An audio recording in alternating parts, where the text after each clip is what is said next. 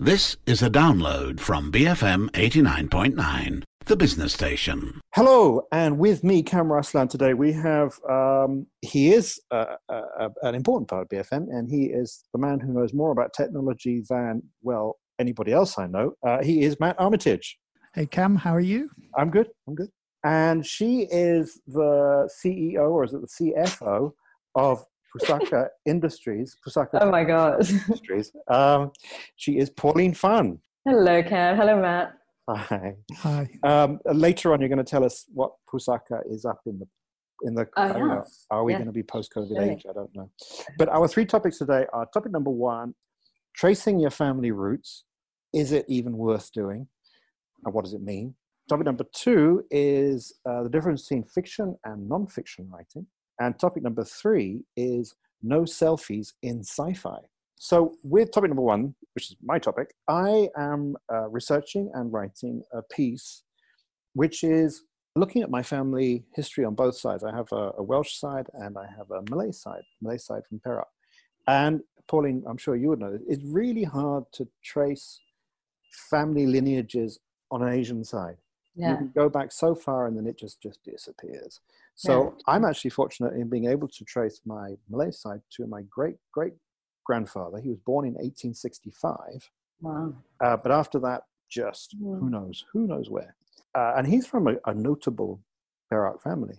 Whereas my British side, because of all the documents that have been written, the census that has been going since 1801, and then church records and the Doomsday Book, I could, from my computer, or indeed I could hire somebody, or I could trace them all the way back to wherever. And then they are the most anonymous working class Welsh stroke English family imaginable. But they're documented. They're documented, yeah. Right.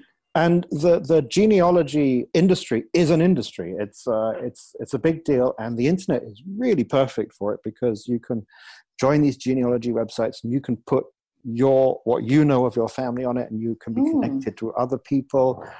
But even as I'm doing it and I'm writing it, I'm thinking, well, I didn't know about these people a couple of years ago. But I'm wondering, well, does it make any difference that I do know? And I don't know. I mean, I don't want to be tied down to my past. I don't want to be beholden to these people, but I sort of feel connected. So I'm wondering, you two, do you know your family histories? Like Pauline, how far back do you know? It's interesting you said that, because actually I don't know that much about my Asian side.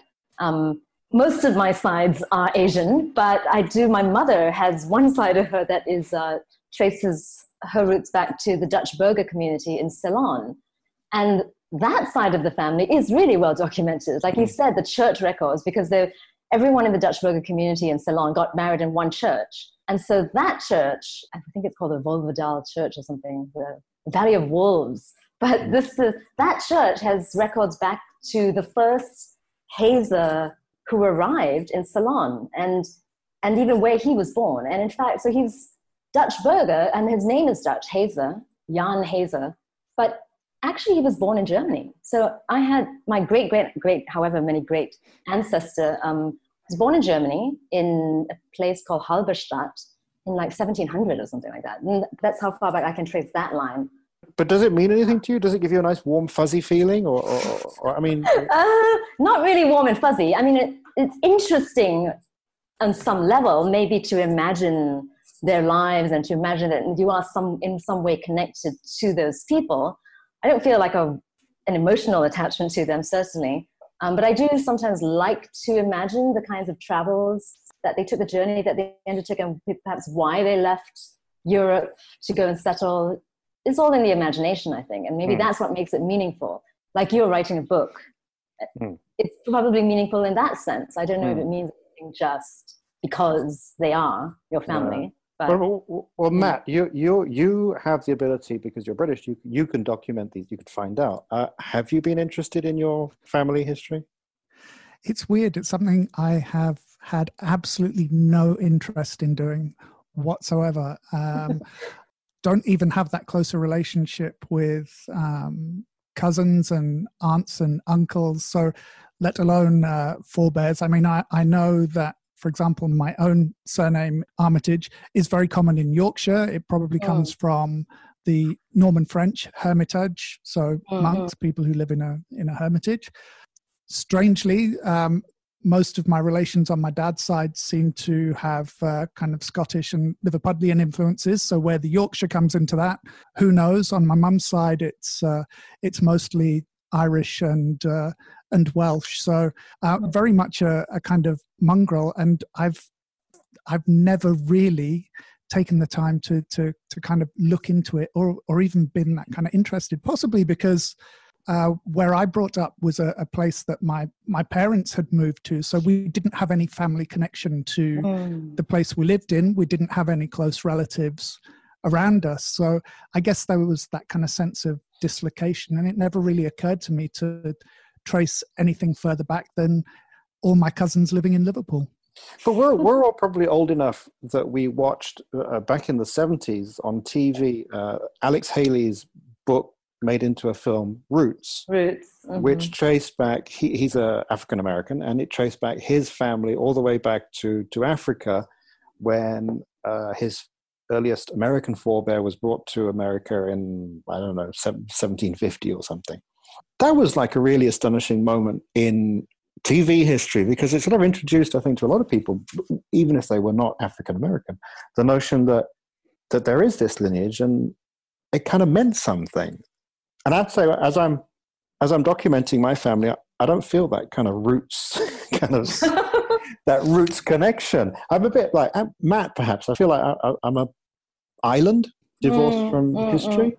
But maybe that's also because, Cam, perhaps because of the whole context and historical experience of the African Americans in America, that there was a sense that they were also disconnected and dispossessed of their history in some way. Perhaps that kind of reconnecting with their roots meant something beyond just an individual experience, and it meant something kind of socially significant as well, in a way that perhaps it's not so much for us. Yeah. I think, and even kind of European Americans do also have that interest in tracing their relatives back to their home countries. I mean, we constantly hear Donald Trump talking about his German grandfather and his mother or grandmother coming from a little village in Scotland. So yeah, I think that dislocation is probably a big part of it. Yeah. Well, we're going to move on though, but I'm going to continue with my research, and I do find it really fascinating. What are you writing, Cam? It's nonfiction. It's nonfiction. And a memoir of sorts, is it? Well, I want to personalize history, and so to look the both sides of the family came from mining country, coal mining in Wales and tin mining in Perak, and to draw parallels, connections between two different families who never imagined they could possibly have any connection.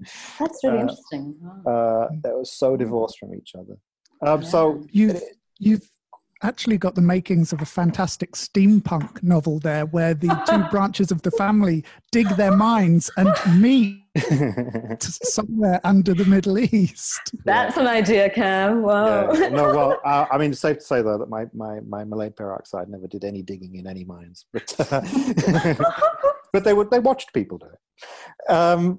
So we move on though. We move on to perhaps a similar. Actually. Pauline, the difference between writing fiction and non-fiction. Yeah, it's. I've been struggling with this for the past couple of weeks because I've been starting to write a short story, and I haven't written much fiction at all. Actually, I've not written any published fiction for sure. I did start writing fragments of fiction of a kind of novella a couple of years back, but not quite finished with that. But I'm writing a short story that will be published soon in an anthology. And it's set in Kelantan. And it's so interesting to see how different the process is from writing an essay. And I've written so much about Kelantan in other ways, as articles, kind of just nonfiction, either more journalistic or more essayistic forms of writing. And there's some similarities in the process. I still do research, and I still do a lot of reading before I actually write, and I still do a lot of, kind of param and processing of thoughts.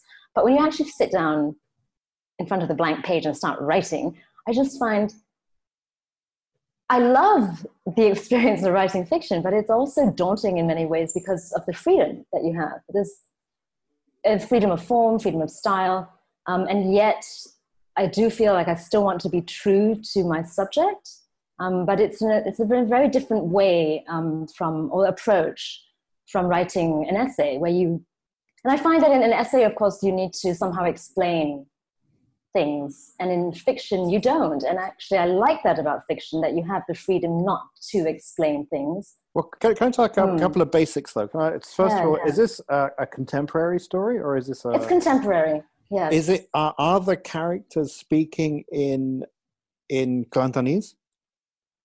I mean, you would write it in English, but they would actually be speaking. They're not really speaking much at all. They're really speaking in their heads. And so I'm not really... And is that a choice on your part because you're too... That's a choice. No, actually, it's not. It's because there isn't much interaction in terms of... it's set in the lockdown period. So it's an anthology that's actually collecting stories about the lockdown. And so there's not that much physical interaction or conversational interaction, but a lot of conversation in the characters' heads. And even the characters are very minimal. There's 3 characters, actually 2 main characters and a third minor character. So, Matt, can I ask you, first of all, one thing that a lot of people do, I think I've discovered, is that when they do struggle with fiction, science fiction becomes the avenue. That's interesting. A lot more freedom there in creating the universe that they live in. I don't know, Matt, you're more the sci-fi man than me. Yes, and I have to say that most of my unfinished fiction projects do tend to be in the realms of either fantasy or science fiction. Again, I like that ability to play with, with the rules of gravity, the rules of science. You can actually twist things around, and also because I guess that's the kind of fiction that I like to read and consume as well. I like that escapist element, but also that you can still tell sort of moral or predictive tales within that kind of framework without having to go through the difficult process of actually researching anything. Yeah. Which but I mean, if I can wade in as a award-winning published fiction author of the now mostly forgotten book Confessions of an Old Boy, I've written fiction and I've also written nonfiction. I found that I can't. It's fun reading. Reading fiction, but writing fiction. But it's damn difficult because I really had to feel that I could own all the characters and I really understood their entire universe. Yeah, right. And so like I stumbled on this character, this Malaysian character that I felt I understood, but I couldn't get in the head of a Kelantanese fisherman or something. I mean, much as I would love to read about that, and I'd love to write that, but I can only write about that because I've spent so much time working with them. I don't think I could write something in the realm of fantasy because I like playing with rules too, but I like playing with the rules of language. And so for me, the writing fiction actually gives you the freedom to do that, where you're not bound to explain or necessarily be factual or necessarily, you don't really have to have had those experiences of your characters, although it's nice if you can internalize and convey that somehow.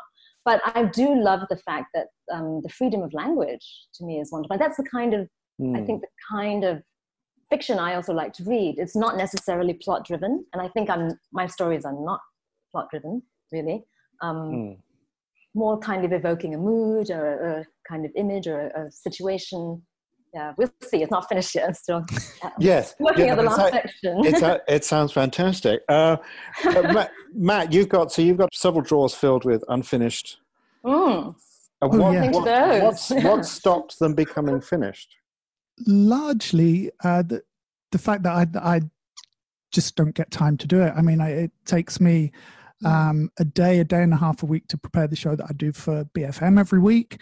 I have consulting work. In the evening, I tend to just be tired. So I just find it's one of those things that I don't get around to.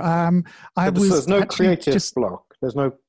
No, there's no creative block at all. When I do find time and I sit down and do it, I get ahead with it quite quickly, but then I find I don't get another opportunity to come back to it for another 3 or 4 months. So God. Yeah, there's no creative block, and I'm still kind of playing the thing in my head frequently. I was chastising myself for not sitting down and doing any of it this weekend, but then I started writing some articles that I'm going to put on my website that hopefully are going to bring me some more business. So, there's so many other things to do. And I revamped my company's website this weekend as well. So it's not that I was doing. Matt. I'm sorry.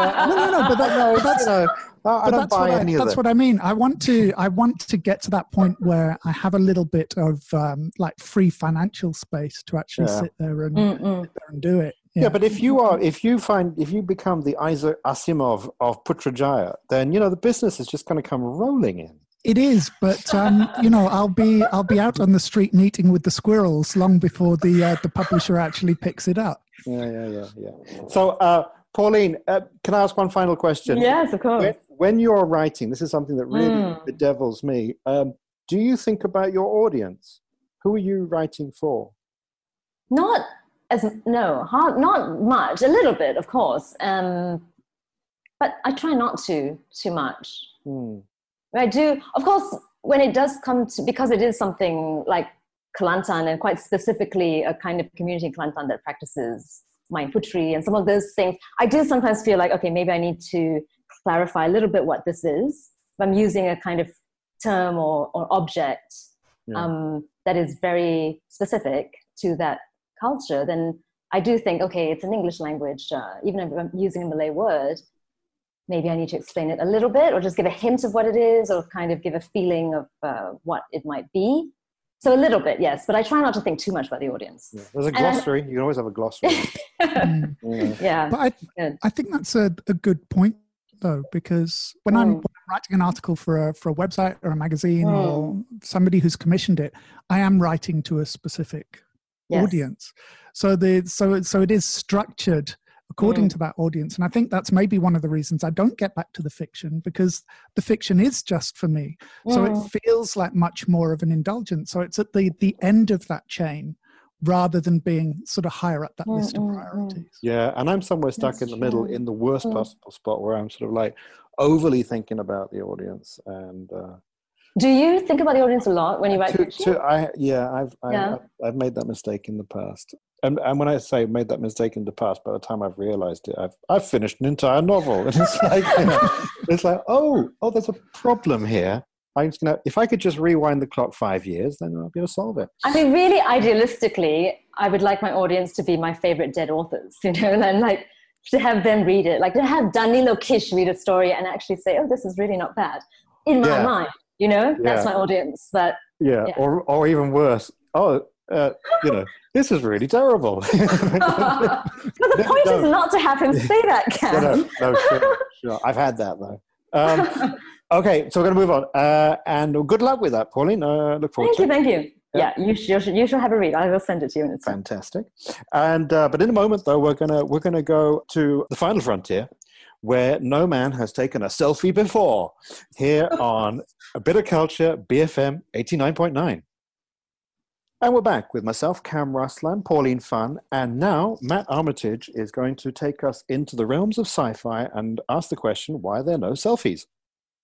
Well, yeah, I had this kind of realization this weekend because I finally got around to watching the new Star Wars show, The Mandalorian.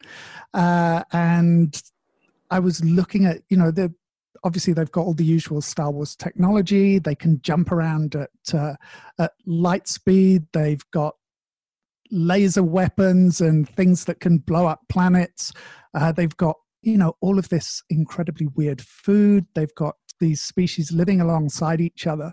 And, you're kind of watching all of these advanced civilizations on screen. But one thing they don't do with all this technology is stop and take photographs, especially not to stop and take photographs of themselves. You don't see, Luke Skywalker Skywalker suddenly putting his arm around Darth Vader and mugging for the camera with both of them with their lightsabers out.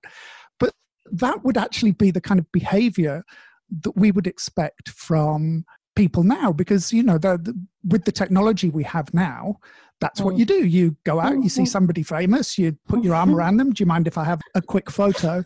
And there are even kind of running jokes inside a lot of these shows. For example, in the kind of Star Trek world, you have the Tribbles, those little furry balls that can replicate madly. So those pop up across the kind of Star Trek universe. But again, nobody thinks to actually stop and pose with a room full of Tribbles. And the same with Star Wars as well. You're getting these jokes in a lot of Star Wars movies about Wookiees.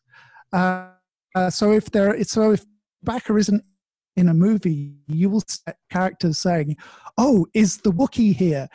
But when you see the Wookiee, the closest that we've ever come is when I think the Ewoks at the end of Return of the Jedi or whatever, and they turn some of the stormtroopers' armor into steel drums. That's the kind of most self-referential it's kind of been in that sense. And I started to look at other sci-fi, especially works as well, you know, whether it's Asimov, whether it's Philip K. Dick.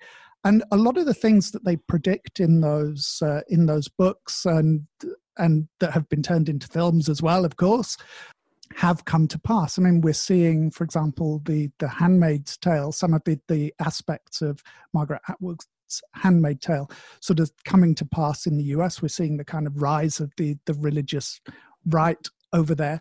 But none of these authors and thinkers ever imagined the level of narcissism that would put all this fantastic technology in our hands and just have us take photographs of ourselves or our food or our friends. No, there is one. I think you make excellent point, Matt. Yeah, it's true. I never thought of it. But now that you can't mention it, in 2001 A Space Odyssey, the Stanley Kubrick version of Arthur C. Clarke's book, when they're standing next to the monolith, this mysterious monolith, these in their spacesuits, they do pose for a photograph with themselves and the monolith, and then the monolith comes to life. Oh, absolutely. But you're right. That's like the only one I can think of. Well, no, I mean, there are others. I mean, if you look at Philip K. Dick's work, very often when people land on Mars or whatever, they will take a photograph to memorialize that occasion. But it's just that one-off. It's very much in that kind of 1950s or 60s sense of taking a single photo just to memorialize that thing. So when we see this kind of selfie culture coming in, it's more in the kind of modern contemporary science fiction like Black Mirror.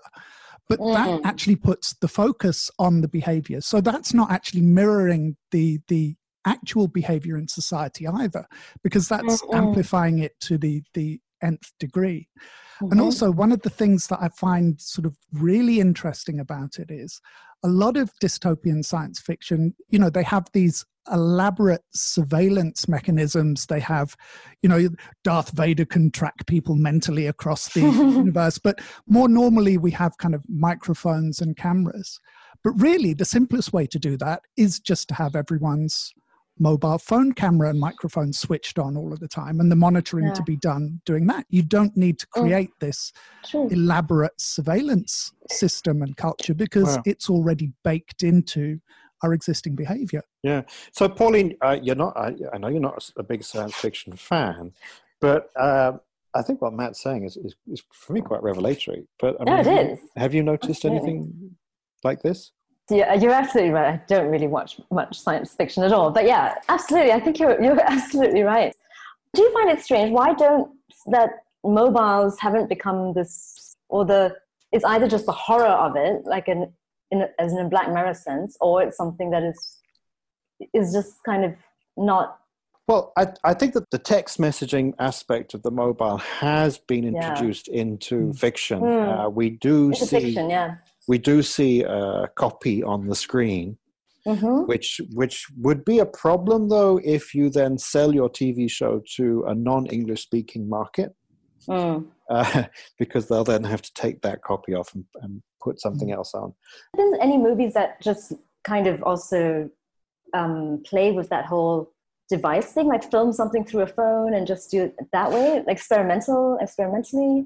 Yeah, I mean, you get that a lot more on kind of Netflix, but they're much more kind of youth shows. But that kind of comes back to another area, which is it to do with the age of the content makers? Right. Is it because most of the people currently writing TV shows, writing movies, writing books are because they're in that Gen X age group where this kind of behavior isn't, sort of deeply ingrained in the psyche?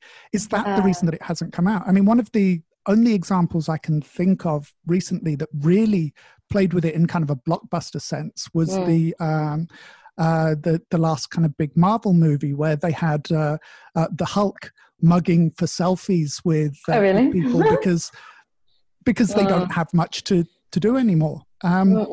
Well, I wonder, I mean, I see what you're saying with the age of the filmmakers, but also we're constantly in the middle of technology phases, and it's constantly becoming redundant. So, I mean, maybe the selfie thing is there'll be another, yes, you're absolutely right. Narcissism is forever, and we will want to document. But that in a few years' time, who knows how we will take these images. Maybe these images, we don't even have to take these images. These images are being taken for us, and we can just, so the world will be like a Zoom screen, and you can just grab a quick image from any part of your life. Absolutely. And you make a TV or a film in 2020, and then the audience by 2023 are going to be, oh God, that's just so embarrassing. Matt Armitage's new so-called classic is just like behind the curve. Well, I can't remember the name of the play now, but it's a play that revolves around the fact that there's just one phone in a house. And so I think it was very popular in kind of the post-Second World War years.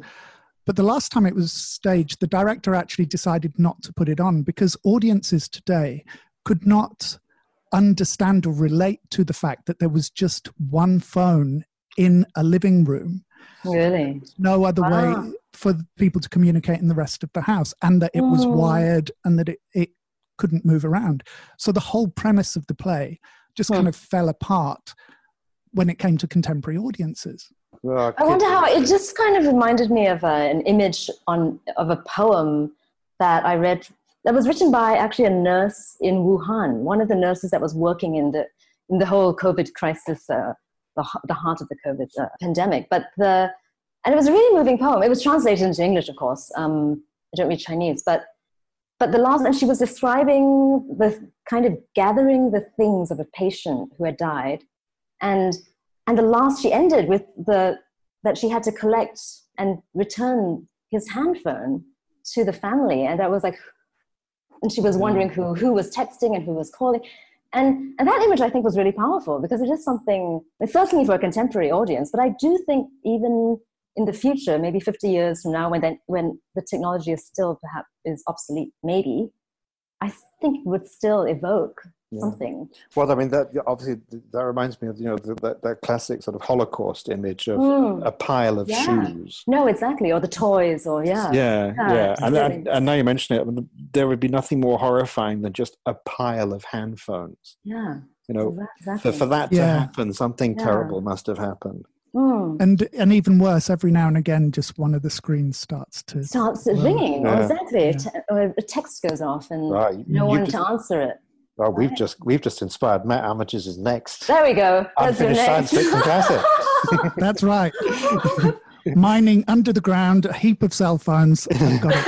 Yeah, excellent. Well, I'm going to move on though, but you're absolutely right. And The Mandalorian, I watched the first episode and I liked it, but in a similar vein, the man never takes his helmet off.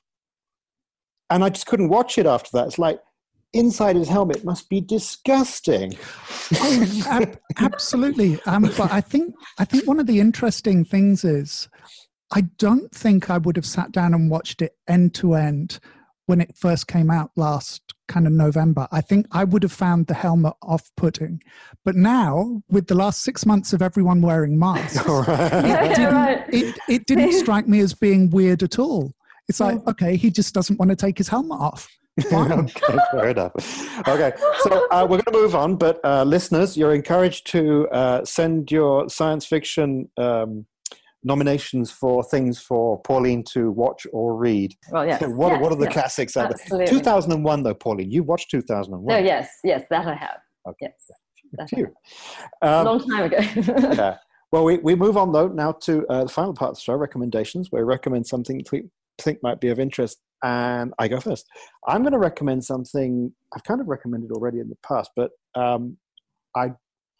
during the lockdown, the real MCO, I was reading a lot of Charles Dickens, and I really enjoyed it. And it was just the books that I happened to have in my apartment.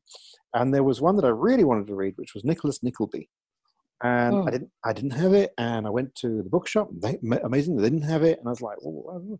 So I was scratching the cat the other day, and I looked up at my bookshelf, and lo and behold, there it was, Nicholas Nickleby. I already had it. So I started reading it, and I thought I knew the story, but it's really probably the most tragic, horrifying, sad thing I've ever read. Really? Wow. Because it's set in this school up in the middle of Yorkshire, Armitage country, and it's just a dumping ground for unwanted children. Oh my God. And actually these schools were notorious because so many of the children would die. And that was the plan. If you sent your child there, you basically, it was an extermination camp. Good Lord. It was, and Dickens is a funny guy and everything, but at the same time, when he turns it around and he's writing about how there are these kids who are basically in a concentration camp, it's just horrifying. Oh my goodness! So it's like a comic novel, but he doesn't shy away from the horror of it. Are you still reading it? Yeah, and I didn't know that there was going to be this horror when I read it. I've not read that one. Yeah. So I guess my recommendation is 1, Charles Dickens, 2, Nicholas Nickleby. It's good. So Pauline, what's yours? I'm going to recommend a project that we're working on. I mentioned it to you, Ken, earlier, which is a project that Pusaka is actually working in collaboration with Allianz, the insurance company. It's kind of a public education initiative on the subject of history and also memory, collective memory. And it's called Project Bina Bangsa. It's not a kind of official history project, but we're looking at 10 foundational moments in the making of Malaysia or the formation of Malaysia and what it means. And so, I mean, there's a few various aspects to the project, and we're hoping to get as many people interested and involved in some way or another. But the foundation of it is 10 small books that will be coming out on various topics, like the Rukun Negara and like the making of the Malayan Constitution, like even the National Language Act and things like that, all the way up to Wawasan 2020. But written in a way that is engaging, that is interesting for the public, and not the kind of textbook history style. And also we're hoping to ignite various discussions on the subject of not only history, but also memory, and what it means in contemporary times for Malaysians. One of those things, the Rukun Negara is, of course, a big subject this year because it's the 50th anniversary of the Rukun Negara. And it's been interesting. There have been many interesting conversations on that. So I recommend for people to go and check out this new project. We have a website. It's called projectbinabangsa.com.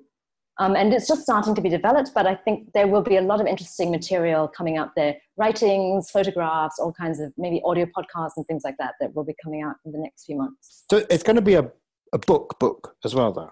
Or 10 small books. Right, but it's mostly going to be combined on the net then, the real experiences on the net. Yeah, a lot of it's on the net, but the books also are really important. So everything kind of comes together. So there are 10 books on various subjects. The online experience is a little bit more expansive in that it's not just about those various topics, but we'll also invite people even to write in and to write things, not in an official history way, but really things about their own families, oral histories, things they remember about, even just questions that they have.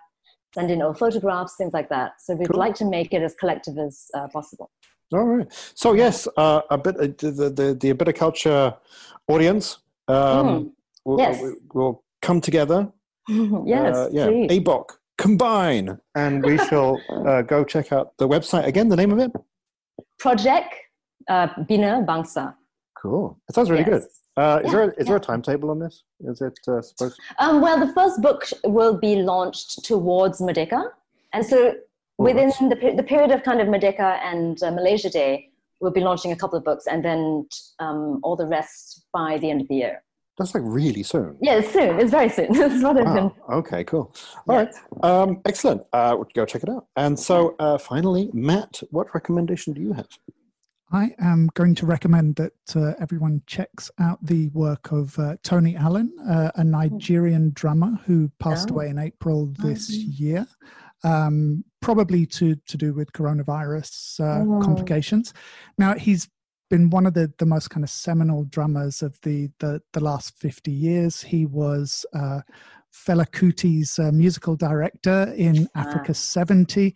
So he pretty much pioneered the kind of Afrobeat and Afro-funk sounds. He moved to London and then to Paris sort of from the 80s onwards. And he's always been there in the background. He's,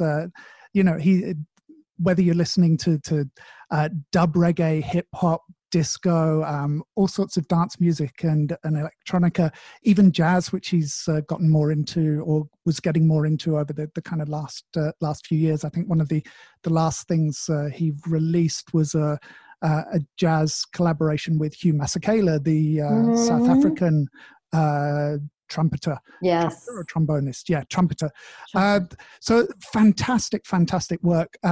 Whatever kind of music you're into, Tony Allen has played something for you. So he's worked a lot with Damon Albarn of the band Blur. So he had a couple of bands with him, Rocket Juice and the Moon, The Good, the Bad and the Queen. He's worked with Gorillaz. He's worked with techno artists like Jeff Mills and Jimmy Tenor.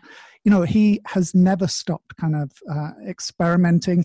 If you're not familiar with his work, there's a fantastic tribute mix on the Giles Peterson Worldwide FM website, which you can go and check out just to get an overview. But it is fantastic. Everything from, like I said, Afrobeat, Afro-funk, through to his tribute to Art Blakey and the Jazz Messengers. Fantastic work, and I don't think we'll see another drummer like that again. What's his name again, Matt?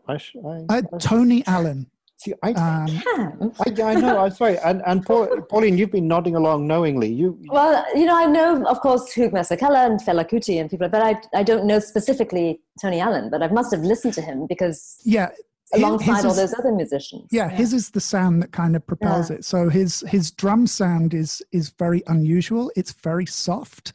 There's a lot of kind of offbeat fills. A lot of his kick drums and bass drums are double beats. So he throws you off without ever throwing the rhythm and the tempo off. So he's a very inventive and expressive drummer. So that Fela Kuti sound is largely Tony Allen's sound. Yeah, wonderful. All right. Well, that's a new thing I'm adding to my world of knowledge that I'm going to just drop on people. Oh, yes, of course. Tony Allen. Don't you know? Oh, yeah. So thank you for that, Matt. Sad that he passed away, though. It's very sad. But with that, we come to the end of this week's show. And only remains for me to thank special honoured guest, Pauline Pham. Thank you, Cam. Matt Armitage. Thank you very much. And myself, Cam Raslan. And please join us next week for another exciting episode of A Bit of Culture here on BFM 89.9. Thank you for listening to this podcast. To find more great interviews, go to bfm.my or find us on iTunes. BFM 89.9, the business station.